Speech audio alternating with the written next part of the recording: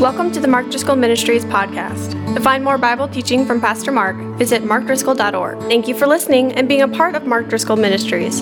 And remember, it's all about Jesus. Father God, pray for the Holy Spirit to lead us, to guide us, to help us, to encourage us. Lord, there are people in the room who they have wisdom to give. They have life experience. They have insight that would really benefit others. I pray that they would be so kind and generous as to share the things that you have entrusted to them. Each of us, Lord, also has areas of our lives where we need to learn, we need to grow. There are things that we don't know, we don't understand, or we keep doing something and it's not producing the results that you would have for us. And so would you please give us as well the humility to receive instruction and correction and counsel. And so, Holy Spirit, we invite you as really the source of all wisdom to bring us wisdom so that we might live lives that increasingly look like the wisest person who's ever lived. His name is Jesus, and it's in his name we ask these things. Amen. Well, what tends to happen in life is you sort of figure out how it works, and then your life season transitions, and you realize you were not ready for that transition. I can still remember when I was in high school, I was most likely to succeed, student body president, four-year letterman, man of the year. And I thought, well, I'm obviously ready to transition to the next season of life. So go off to college. And I remember going to write my first check. And I realized I don't know what to put in the blanks. We never covered that in high school. And I remember thinking, well, I'm a total stranger. I don't know any of these people. I wonder which ones I should have a relationship with. But I didn't know how to pick a friend or what a good friend was or was not. And there's a lot of gals running around, and I'm dating a gal back at home, and I didn't know, well, should I stay with the gal I'm with? And the answer is yes. It's been 29 years, and so far so good. But I didn't know, should I date other people? If so, who do you look for? What do you look for? I remember my sophomore year going to look for a house, and I had no idea what to look for in a rental contract. I didn't know what to look for in the fine print. I didn't know what was a reasonable amount to be paying every month. I had no clue. I could still remember as a college freshman opening my mailbox, and the first piece of mail I got was a credit card application. And it said, order this credit card, and you can get pizza and a free Frisbee. And I thought, well, that's amazing. Who doesn't want a Frisbee? And I can eat pizza. I didn't know how to read the fine print. I didn't know what was a good or bad interest rate. I had no clue at all. And the credit card applications just kept coming to an unemployed 18-year-old guy. And so what I realized very quickly was I had understood and figured out how to do high school. I had no clue how to buy a car, how to rent a house, how to fill out a blank check, how to set a budget, how to pick a friend, how to date a woman. I had no clue for the next season. And what God was really gracious to do for me at that time, well, first of all, he saved me. And then I started reading the Bible. And then I got into a really good, wonderful Bible teaching church that was multi-generational and had some older men. And I joined a college Bible study, and I thought, well, that'll be good. And those were good guys and friends, but I realized they were as dumb as me. We'd get together and give our opinion, and let's just say that was not wise counsel. So then I found this older group of men in the church, and they had a men's Bible study, and I started going to that. And some of these guys had been married 20, 30, 40, 50 years. Some of them had built companies. Some of them had raised godly kids. Some of them made mistakes and were honest about their failures. And as I hung out with those guys, I thought, oh, boy, as I'm trying to figure stuff out, those are the people to ask. And that was my first experience, really, with wise counsel. And that precedent and pattern has sort of stayed with me my whole life. I've made a lot of mistakes, and some of the worst mistakes I've ever made, and the biggest regrets I'll ever have, is when I didn't seek wise counsel. And I just sort of plowed ahead with what I thought was a good idea. And when we need wise counsel the most is when things aren't working, when we're in a life transition, you move, you didn't have kids, now you got kids, your kids were at home and now they're leaving and you're empty nesters, you've relocated to another state or city, you've entered into another job. Anytime there's a major life transition, there's a lot of things that are going to change, and we need wise counsel to help get ready for those transitions. And I'm assuming for all of you, you're either in one of those seasons or heading into one of those seasons. And so I want to talk today about the law of wise counsel. And we'll start with this. The marks of a foolish person. And I'm going to work a lot out of the wisdom literature. It's a whole genre in your Bible. It's Proverbs, Ecclesiastes, Song of Solomon, Job, and the New Testament includes the book of James. It's a whole genre of literature called the wisdom literature. And the point of the wisdom literature is to help you understand the difference between wisdom and folly. And so there's a lot of juxtaposition between these two categories. We tend to think in terms of sin and holiness, and that's one of the Bible's categories. One is also foolishness and wisdom. Foolishness and wisdom. And it compares and contrasts these people. So Proverbs 13:20, whoever walks with the wise becomes wise, but the companion of fools will suffer harm. What it's talking about here is who you do life with, who you're in relationship with, who you invite into community. That there will be people you work with, or maybe extended relatives, family members, people that you grew up with, people that live in your immediate vicinity where your home resides. But what we're talking about here is who you choose, not just circumstances determining, but you choosing, I'm going to pull these people close to me and I'm going to do life with them. And what he's saying is, if you become the kind of person who chooses foolish people to do life with, what do? You hurt yourself. A lot of times we think, if I find foolish people and I do life with them, that'll be so that we can have fun. And it never ends that way. It always ends up with a lot of pain and hurt. How many of you had foolish seasons of your life, you wanted to go out and do foolish things, you picked some foolish friends, and you went out and did foolish things together, and all you did was hurt yourself? Right? Amen? Okay. Those of you who are honest, raise your hand. And the rest of you weren't paying attention. So anyways, but whoever walks with the wise becomes wise. And so it's asking, okay, who am I going to pull near me in relationship? A foolish person to give me counsel and do life with, or a wise person that I can learn from and glean from and walk with? This is one of the most important lessons that we teach our children. How to pick a good friend, how to be a good friend. In addition, I want to tell you a little bit about foolish people. We won't spend a bunch of time there, but you need to know that some people are foolish. This is really important. Because sometimes if you're struggling, there are people that are just going to give you their idea, their opinion, their advice. Have you ever known that?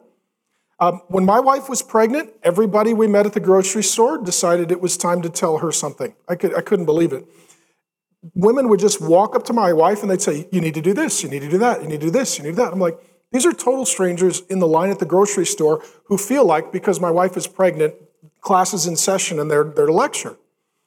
If you don't choose wise counsel, what happens is whoever you're around, if they see that you're struggling, suffering, frustrated, or if you leak or vent, have you ever done that? You're a little frustrated. People are like, what's wrong? You tell them, and then you're inviting them in, and now they're giving you counsel, and they're giving you advice, and then you realize, I shouldn't have invited you in.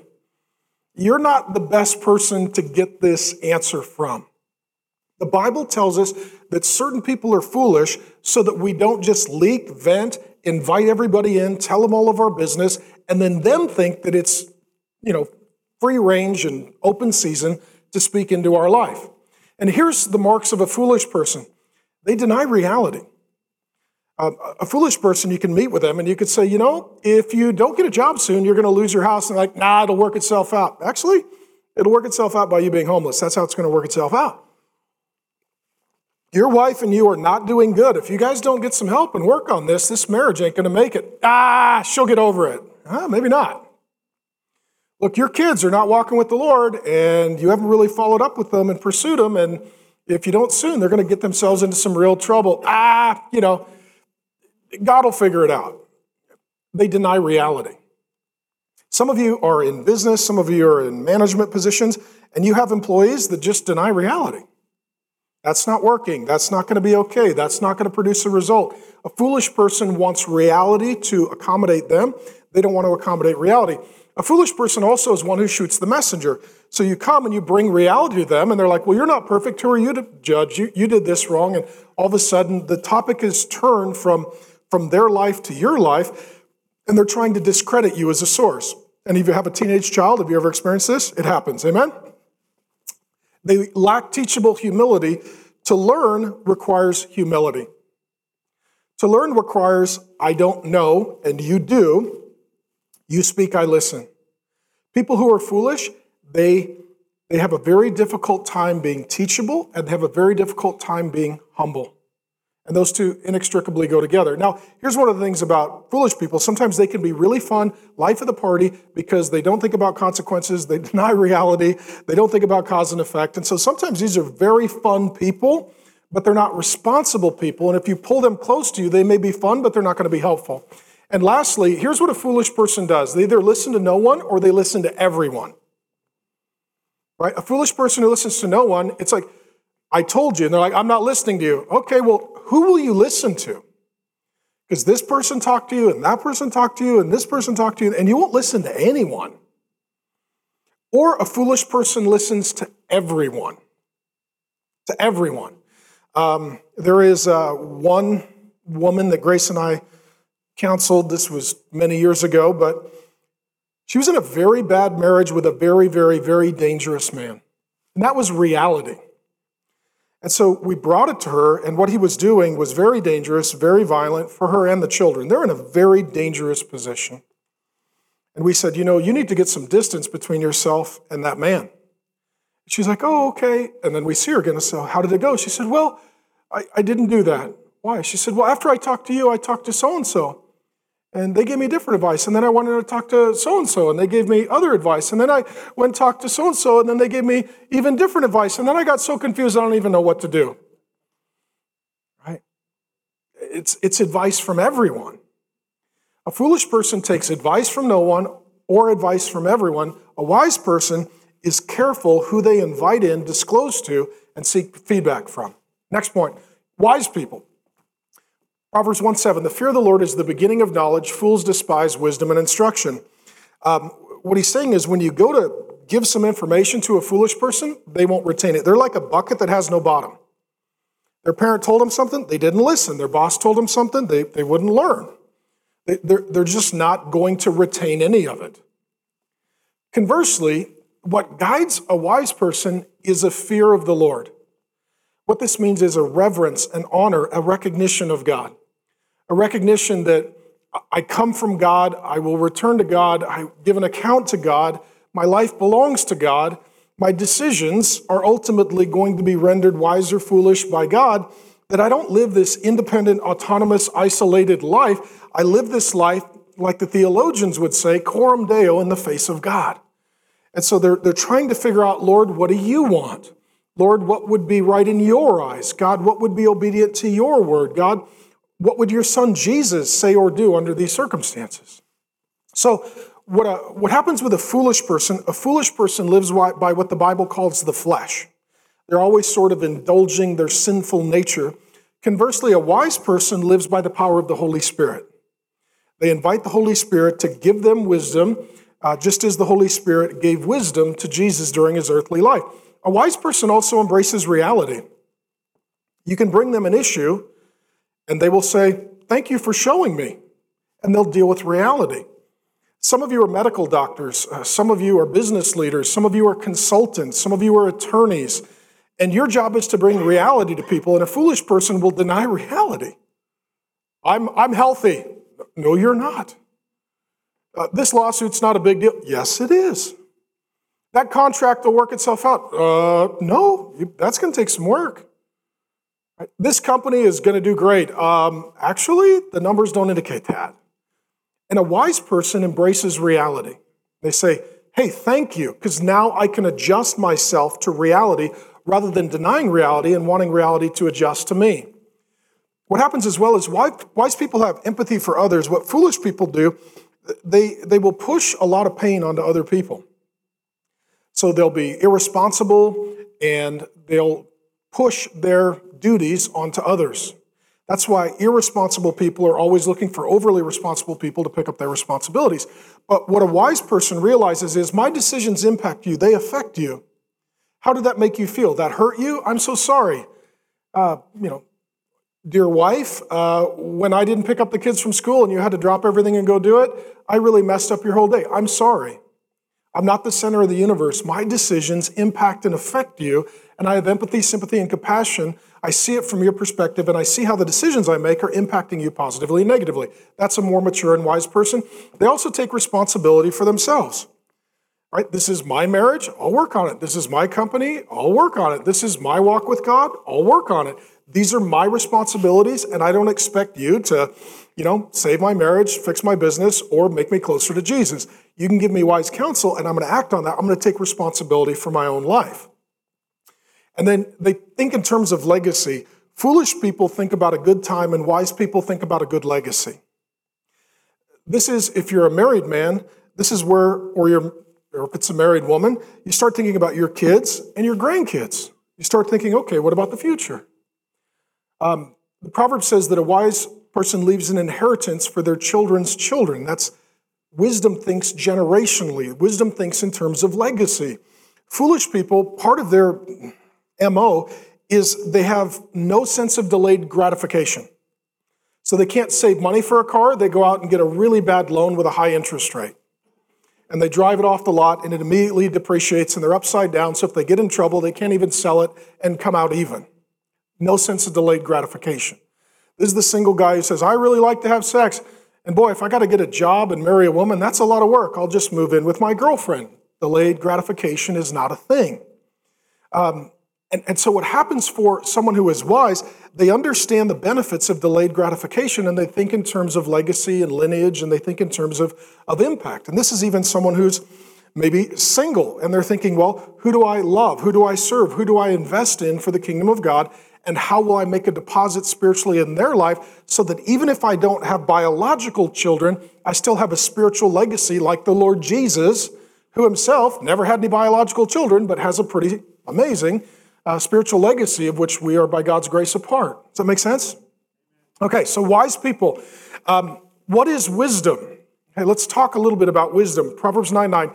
Give instruction to a wise man, he'll be wiser still. A wise man's like a bucket with a bottom. You tell them something, they'll remember. You give them a book to read, they're going to read it. You're going to give them a podcast to listen to, they're going to listen to it. You're going to give them a book of the Bible, they're going to go home and crack it and dig into it. They're a bucket with a bottom. You pour into them, and they retain it. They retain it. Teach a righteous man, and he will increase his learning. And so when it comes to this issue of wisdom, we need to always be pursuing wisdom. None of us can ever get to the point where we say, I'm wise. That's how you know somebody's a fool. Amen? Anybody who puts wisdom on their business card as their, gift, that's a foolish person. All we can say is that we are pursuing wisdom by the grace of God. Pursuing wisdom by the grace of God, and that means that we're always learning and we're always growing. I was having lunch recently with a man who's been married 55 years, been walking with the Lord for, I think it's approaching 40 years, and he told me all the things that he's learning. That's amazing. He hasn't reached a point where he's just reading the old verses and going back to the old books. He's still learning. And what he's doing, he's adding. He's increasing. He's still hungry. He's still teachable. He's still motivated. He's still learning. And as a result, him and his wife still have a great relationship, and they're serving God, and they're a real blessing and a benefit to those of us that have the pleasure of knowing them. But this is the difference between truth and wisdom. Truth knows what to believe. Wisdom knows what to do.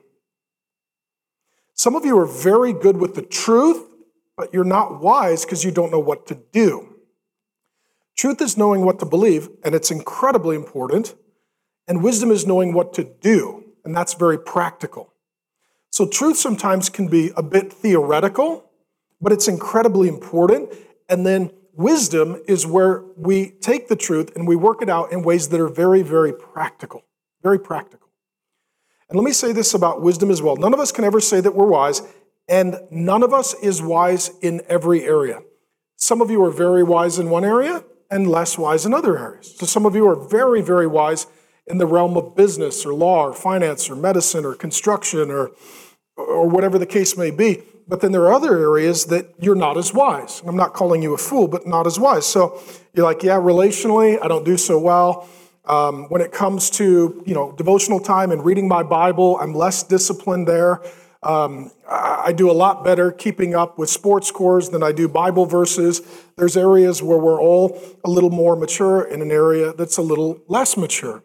And so it's important when we look at people not to say, you're wise, but to say, you're wise in these areas, and here's why. Therefore, I'm going to seek your wise counsel in those areas. Okay? But this person may not be someone that you seek wise counsel from in every area, because no one's wise in every area. I'll give you an example. I've got a lot of Bible teacher, theologian, scholar friends that I really, really love and I appreciate and I praise God for.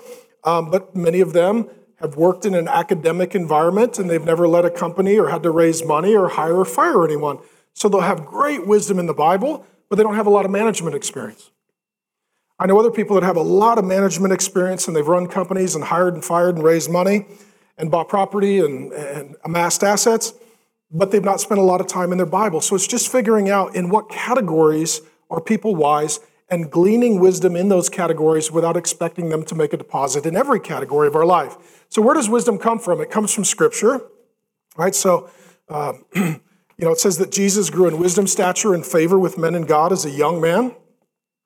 Wisdom comes from God's word. That's what the Bible says. How can a young man keep his way pure? The Bible says, by your word. And so it comes from the Scriptures.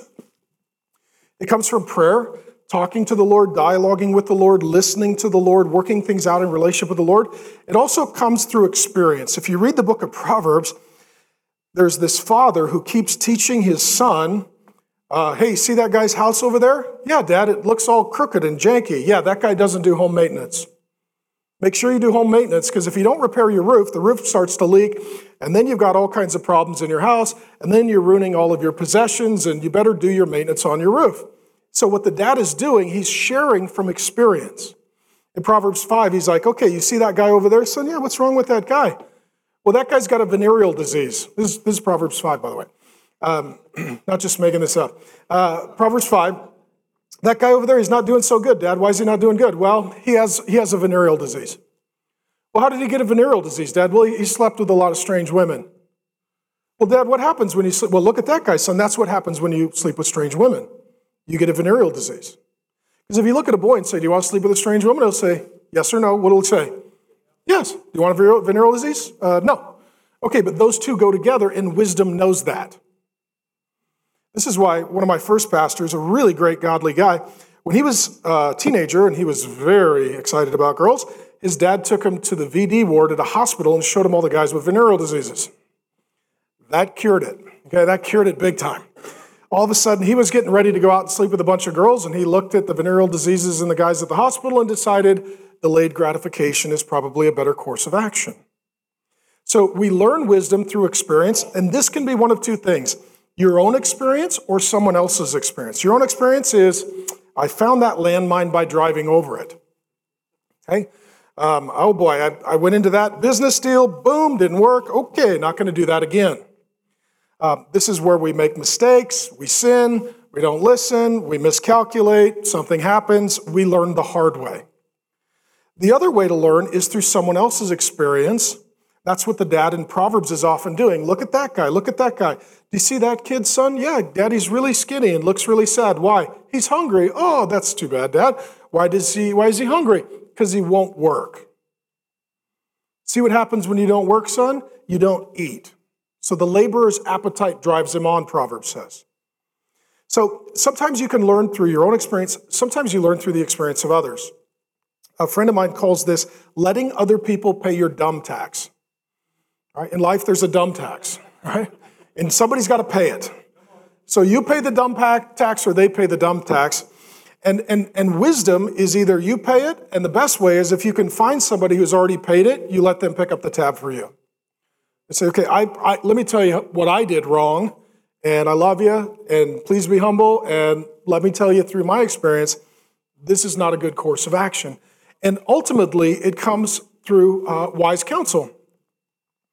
These are people that know more than us in an area where we want to grow in wisdom. Where we want to grow in wisdom. And it is incredible that we live in a world that has a lot of opinions, a lot of conjecture, a lot of speculation, and very little wisdom, right? And you can graduate from high school, you can graduate from college, not know how to make a budget, not know how to buy a house, not know how to date or marry, not know how to raise a kid, not know how to read the Bible. I mean, you can actually graduate with a degree and be lacking a tremendous amount of wisdom while amassing a tremendous amount of knowledge. And wise counsel is where we determine, I've watched your life, your outcome, your results. I see some areas where you're wise, and I want to invite you to make a deposit in my life. I'll be a bucket with the bottom. If you'll pour it into me, I will do it. Okay? And this is where you don't need to be a genius. You just need to be humble and teachable. I think I've shared with you the story, but my first pastor, for example, he was a very godly man that I hold in just the highest regard. And I'll never forget, I had a Bible in one hand, I was a brand new Christian, and I had a systematic theology in the other. And I walked up to him and I said, hey, is this a good book? And I showed him the systematic theology, and he pointed at my Bible. And he said, well, have you read this whole book? I said, the whole Bible? He said, yeah. I was like, the whole thing? It's got goats in there. I don't know if I need to read the whole thing. It's got stuff in there. And he said, you should not read the theology book until you've read the whole Bible. He literally took the systematic theology book out of my hand. I said, what are you doing? He said, I'm taking it. I said, well, when do I get it back? He said, after you've read the whole Bible, come see me. I was like, okay, I didn't know. I'm a brand new Christian. I didn't know you could read the whole Bible. I didn't know you should read the whole Bible. And he didn't tell me how quickly to read the Bible. So I went home, I started reading it. I literally knocked out the whole Bible in like weeks. I'm in college. I didn't know. I'm like, okay, I guess you got to read the whole Bible. So I just plow through maybe weeks or a couple of months. I read the whole Bible, and I come back to my pastor. I was like, I did it. He's like, you did what? I said, I read the whole Bible. Do I get my other book back? He's like, no. He said, now pick one book in the Bible and read it and study it and memorize it and meditate on it till you feel like it's in your heart and you can talk about it from your heart. He said, start with a short book because you're not ready for one of the big ones. I was like, okay, what do I do after that? He said, keep doing that until you die. So that's what I've been doing. That's what I've been doing since like 1990. And you know what? That was really good advice. That one bit of wise counsel benefits my whole life. So I picked 1 John as my first book, and then I picked other books of the Bible, and then I started teaching books of the Bible, and then I get to preach books of the Bible, and by God's grace, I've been able to preach a couple dozen books of the Bible, and right now I'm in a brand new book of the Bible, and I'm having the time of my life, and I love it.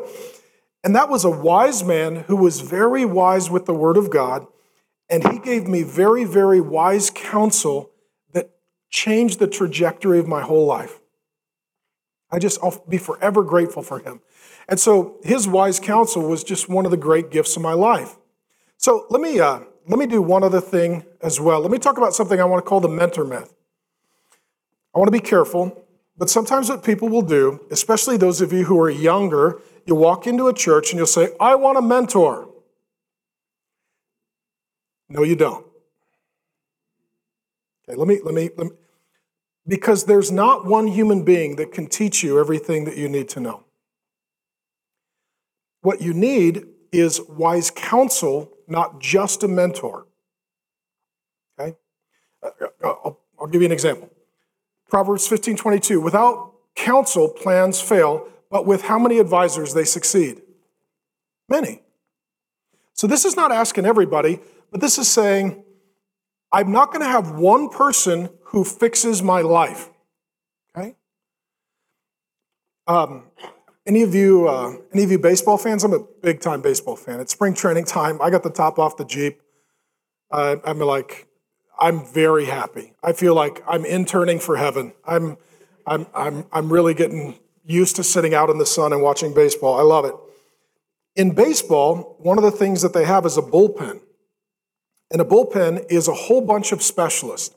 There's a long reliever, short reliever, closer. There's a lefty, there's a righty, there's someone who throws hard, there's someone that throws off speed.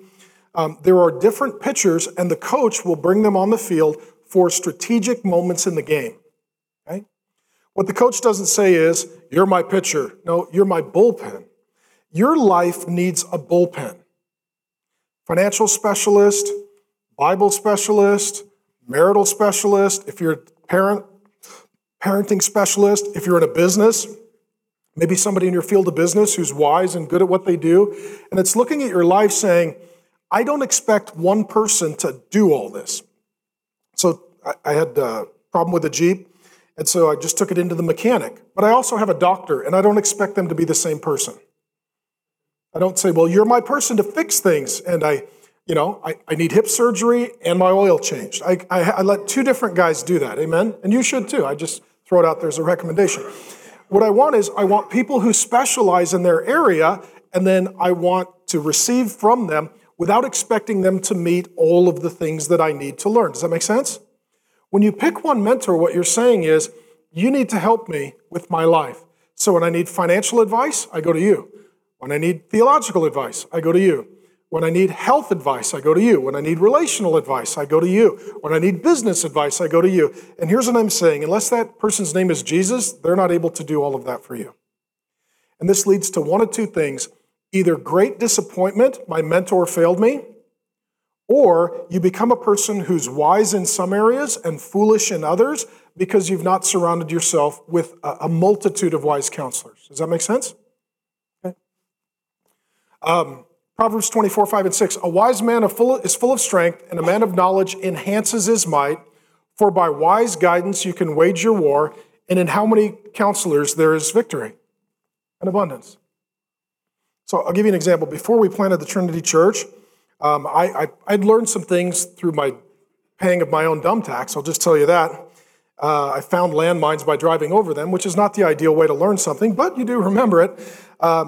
And so what I did is I decided, okay, I want to figure out how to do governance. So someone's become a friend who's one of the leading church law attorneys in the country. And Grace and I flew down and spent time with him and teach us, show us, help us understand how to architect a healthy church. Thank you. He's a specialist in law.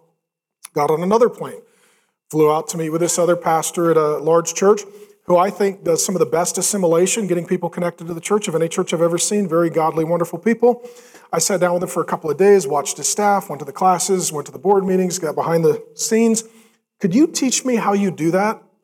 And he did. It was super. I really appreciate it.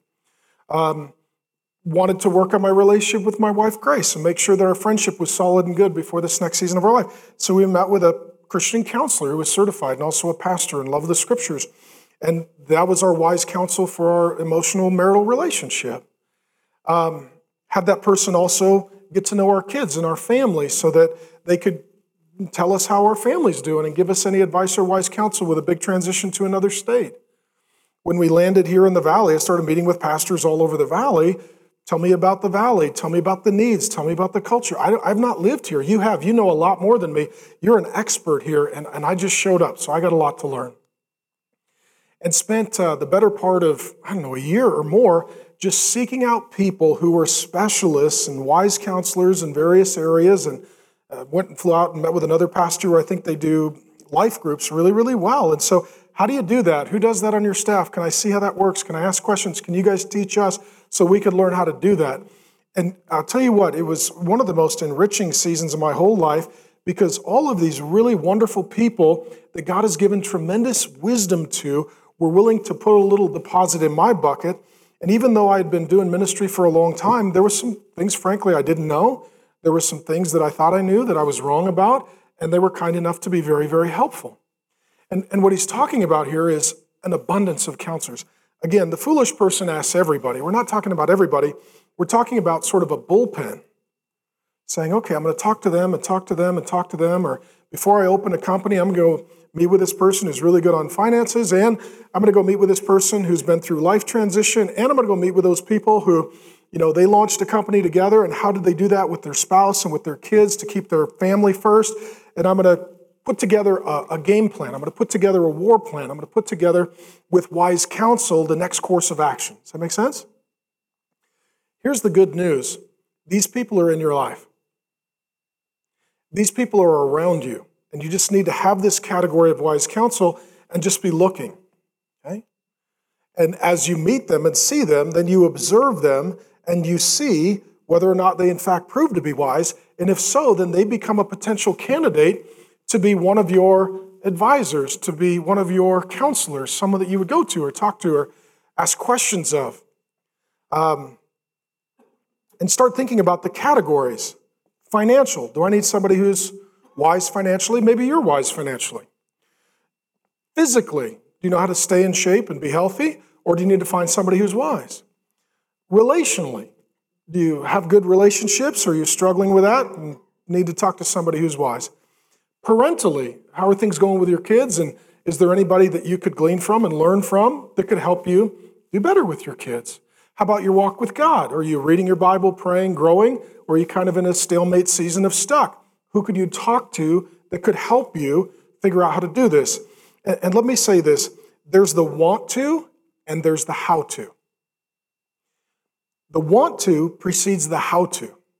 If you don't want to do things, it doesn't matter if somebody tells you how to do them, because you're not going to do them because you don't want to do them.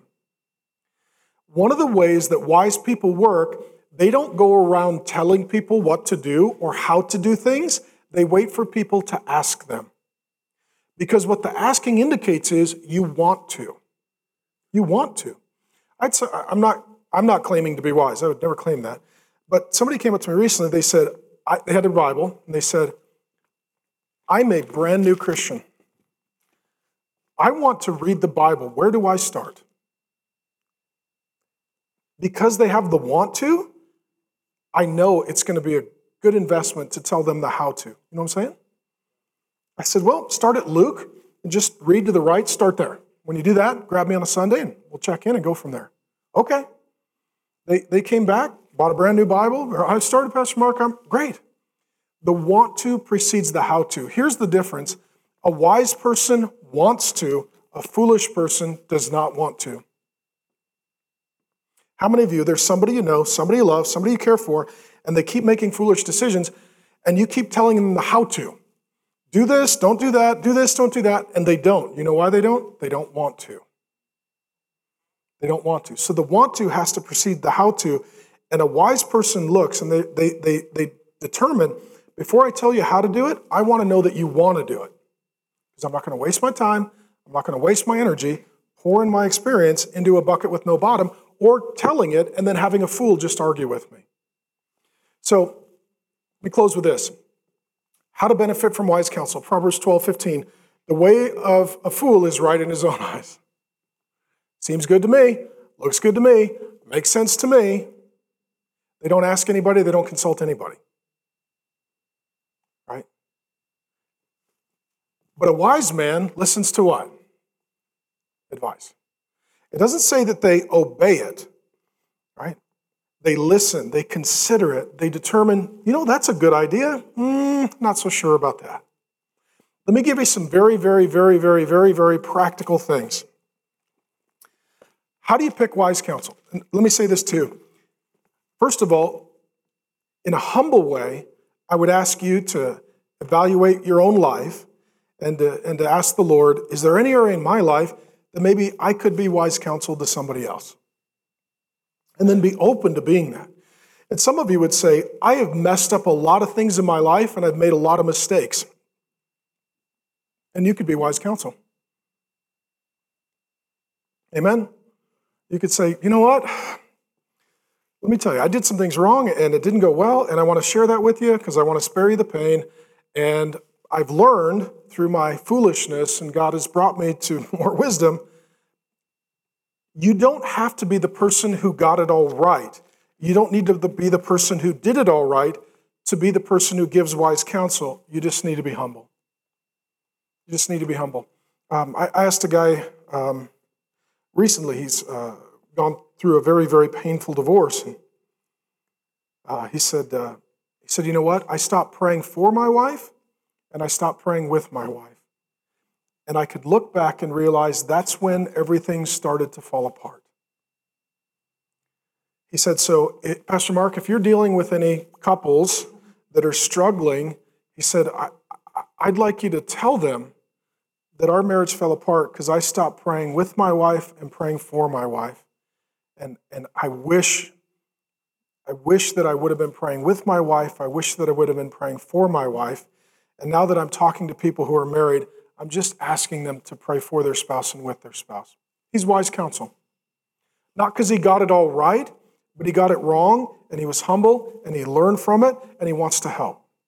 So I'd ask you, who could you be wise counsel for? And again, sometimes the wise person is the person who did it all right, and sometimes the person who's wise is the person who did it wrong but learned from it and wants to help you learn. So who could you be wise counsel to? The other thing is, who could be wise counsel to you? Who do you think and you go, boy, yeah, they know some stuff I don't know. They've done some stuff I've not done. I really would like to learn from them. Okay? So here's what I want you to do. I want to make it real practical. And let me say that here at the church, what has just been a joy to my heart is this language is starting to get kneaded into the DNA of the church. So I'm hearing this from people all the time. I'm looking for some wise counsel. What that is not just asking your friends or whoever happens to be in front of you or, just seeking the opinions of others, but people are asking, I'm looking for some wise counsel. And if you're ready to receive wise counsel, then here are some things I would tell you to do. Number one, prayerfully and carefully choose who you're going to invite into that position of wise counsel. Prayerfully and carefully choose who you're going to invite into that position of wise counsel. Number two, formally schedule a time with them at their convenience. So approach them and say, I am looking for some wise counsel. And you know some things that I don't. You know some things that I don't. And if you would be willing to teach me, I would like to learn some things from you. I'm not looking to meet every week, right? I just want to meet once. And I won't talk a lot, and I'll take notes, and I want you to help me in this area. If you would be willing to do that, can I schedule a time that is convenient for you? Very respectful. If they say yes, congratulations, right? Then before you meet with them, you pray and journal out, here are the things that I want to learn from them. These are the questions I'd want to ask. These are the areas that I don't even know what the question to ask is. I'm just stuck here, and I don't even know why I'm stuck or how to get unstuck. And so I'm going to put these down, and I'm going to pray about what I talk to them about.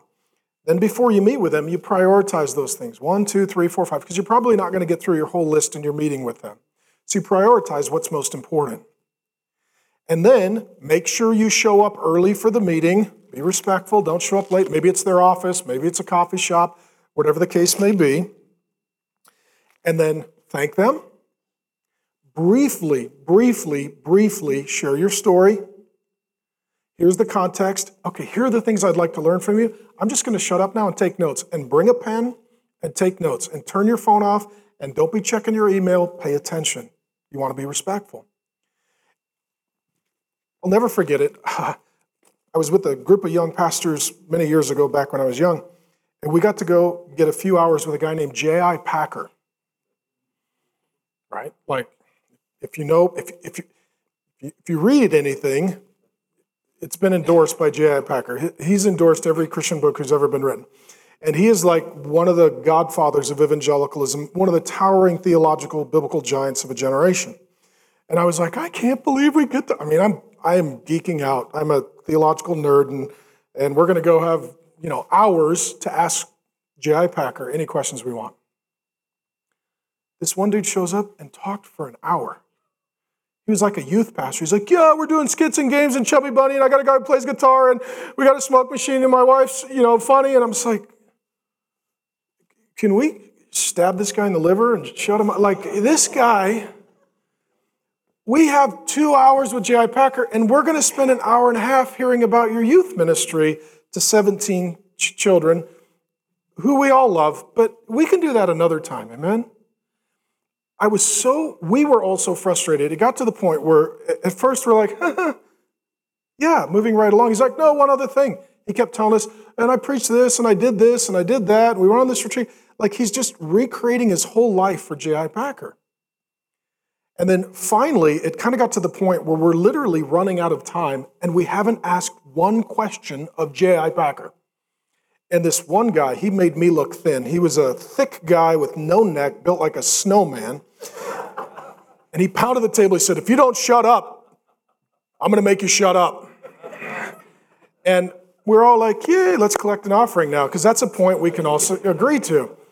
My point was, this guy did not acknowledge what a tremendous opportunity this was, and he was going to fill it with his own words rather than listening.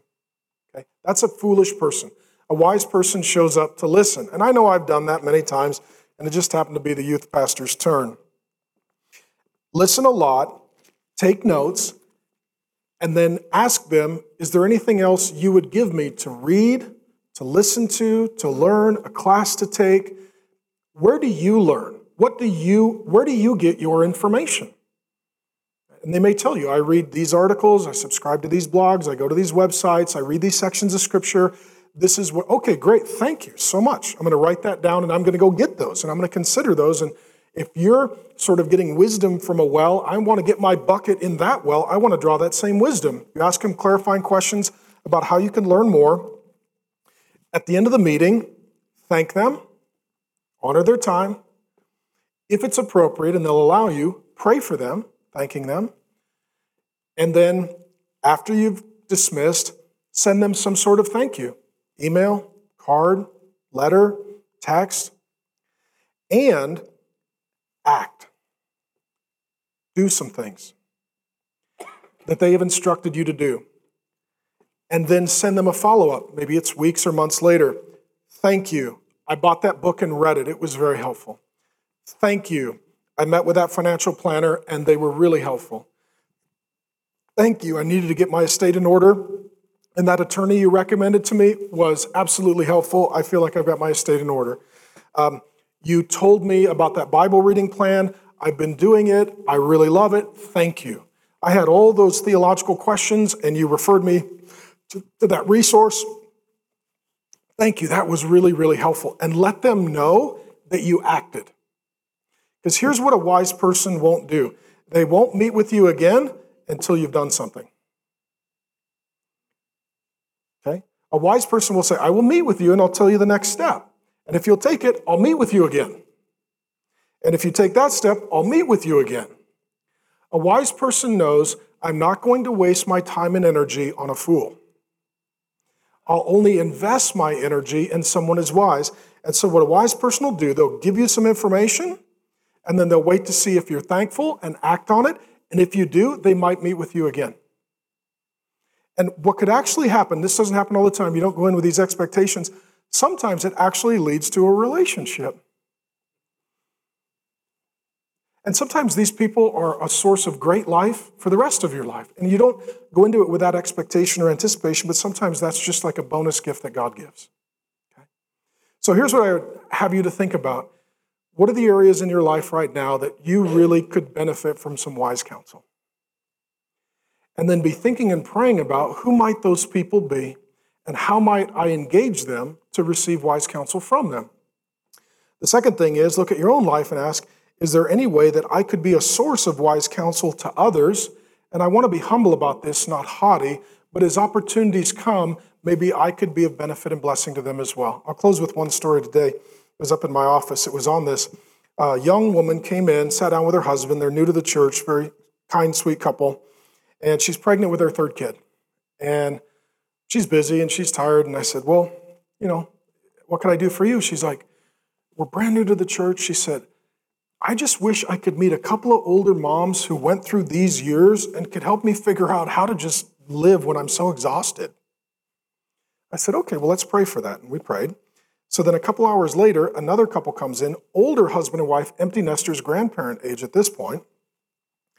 And the woman is sitting in the exact same chair as the younger woman. And I said, what can I pray for you about? She said, I just love young women. I love young mothers. They're exhausted all the time. They don't know how to put their life together. And I just love helping them and encouraging them and helping them get through that difficult season. I was like, you got to be kidding me. She was sitting in this chair in the previous session. And I'm going to connect the two of them. And I think in God's grace, she'll be a great gift to that young woman. And who knows, maybe even a relationship will develop. But I'm saying that God is providentially, sovereignly, always working these things out. And sometimes if we don't have this category of wise counsel, wise people are passing us by and we're not even paying attention. We're not looking for them and then praying about them and then pursuing them. Does that make sense? And the goal is for all of us to grow in wisdom, stature, and favor with men and God. That's what Jesus did. Let me pray for you. Father, thank you for the fact that you are a wise God. You made the world. You made us. You know how we're supposed to live. You know how the world is supposed to work. Lord God, you've set everything up to operate according to your instructions and your design and your decrees. And Lord, when we work against that, we're being very foolish and we hurt ourselves. When we're working in your flow of wisdom, then we really benefit ourselves and we benefit others. I pray for us, Lord. We all have areas of our life where we're a bit foolish. And help us to seek wise counsel and to heed wise counsel and to obey wise counsel. And Lord God, we all have areas of our life, some through our own wisdom, some through our own pain and folly and failure. And I certainly have a lot of that, Lord.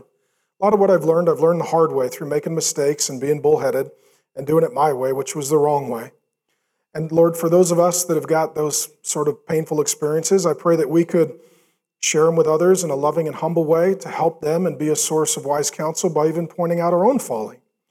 And so, God, I just pray for each of us that you would allow us to grow in wisdom as the Lord Jesus did and to make the pursuit of wisdom a lifelong goal and ambition to where practically our lives are in sync and in rhythm and in union with what you intend for us, because you are a good God and the life you intend for us is one of joy and is one of fruitfulness.